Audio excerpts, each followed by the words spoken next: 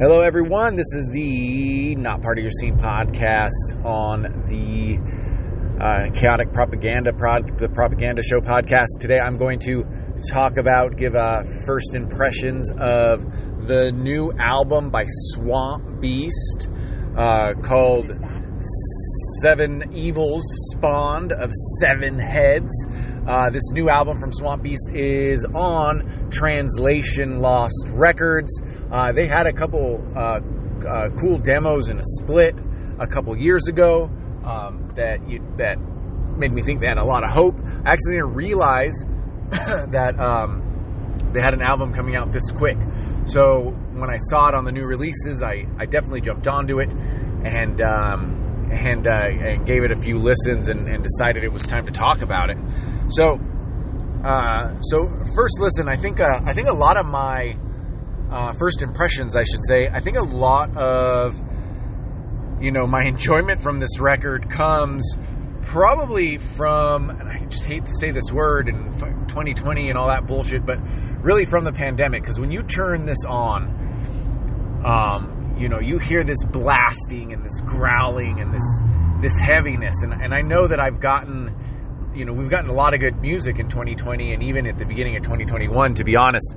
But when you hear that heaviness, the first thing I think of is just how cool that would be to be walking into a show, if you're here in Vegas at Triple B's or something like that, and they're already right into the first song, and it's just this beautiful, blasting, ugly noise, and that's what I felt when I turned on the first song, Oryx Anvil. Right now, I think once that feeling sort of faded away, and I was deeper into the album, I started feeling like maybe it was. I never liked to use the word generic, but it was. For fans of the specific genre, right? In a lot of ways, I think there's a lot of stuff that transcend, like so long as you're a metalhead, or so long as you like hip hop, or or rapping or something, this is the kind of subgenre that could at least get you interested. But when I got really deep into the album, and after the second listen, I started to feel like, maybe the vocals are low in the mix. That's exactly where they should be. But at times it makes the songs less memorable. The heaviness, there's not a lot of differences from song to song. Of course, as I listen a couple more times, I start seeing some of the individual personalities of the song. But I feel like that's a normal thing that happens with any music. You start getting used to some of the sounds, or some of the tempo changes, or some of the riff changes and stuff.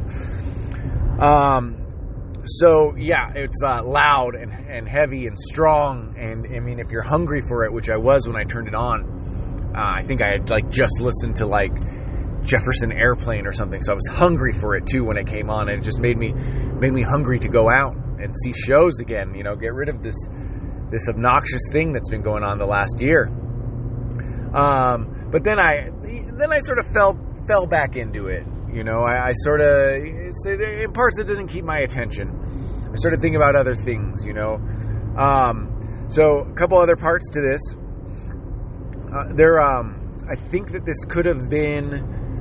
I think some of these parts could have been more memorable if we had more solos.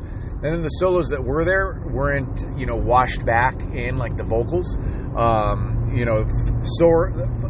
Solo forward, and I'm not necessarily a solo guy, but I liked what I heard. This might be another thing really on 6th, 7th listen, right? That okay, now I know the solo's coming in and I hear it better, But in a lot of times, I felt like it was just like too far at the back of the bus with the heaviness going on. There's enough pummeling and heaviness, especially on the last song, Spell of Decay. My second listen through, I noticed the solo there the first time I listened. The second time I listened, it was like, man, I just wish this was a little bit more prominent, just for the simple fact that you get enough pummeling, and there's not any real hook to the vocals. I don't necessarily mean choruses, but just there's nothing that make the vocals memorable. They're just that brutal vocal that belongs in this type of song. So I would like to see a little bit more solos. The other thing I'll point out is I'm not going to use the word overproduced because I'm not sure that it is, but there are highly produced drums in this, and I have to leave that up to your ear. So sometimes I felt really good about it. I felt like it worked well in the song, and then other times I got a little bit bored of it, to be honest. Right, like a little bit annoyed with it. And I'd also say that there's nothing actually that special about the drums. They're fine. The playing is fine and everything, but it's not like there's these weird, cool double bass parts or some fun awkward off timing stuff. Even the tempo changing is very light with the drums. So to put the drums so prominent, and I listened to this on car speakers, so that might not be the best, but also headphones, right? So for those to feel so prominent is and then when I contrast that against the way I felt like some of the guitar solos should have been picked up a little bit more, it makes me think. It makes me think. I'd also point out though that just because that's the way like the mix felt, it doesn't mean that we're not going to get something crazy if we're watching Swamp Beast live. The solos might be a lot more forward. Hopefully I'm not drunk or fucked up on heroin or something when they're playing them.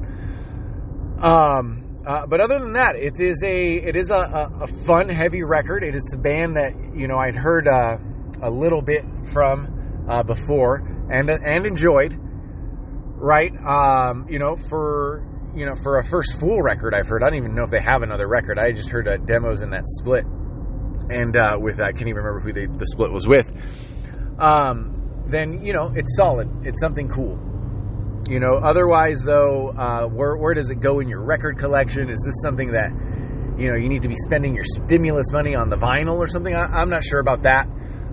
It is something I wouldn't push you to do. I would say you definitely want to listen to it a few times, and it may turn you that way. But other than that, I did enjoy my time with it. I wasn't dreading listening to it a second time. I decided I'll review this damn Pretty Reckless record. Completely different music, right? Well, I guess it's rock, but completely different otherwise. And I'm dreading listening to that a second time. But this one I still enjoyed. So we are done here. Thank you for watching. That's Swamp Beast Translation Lost Records.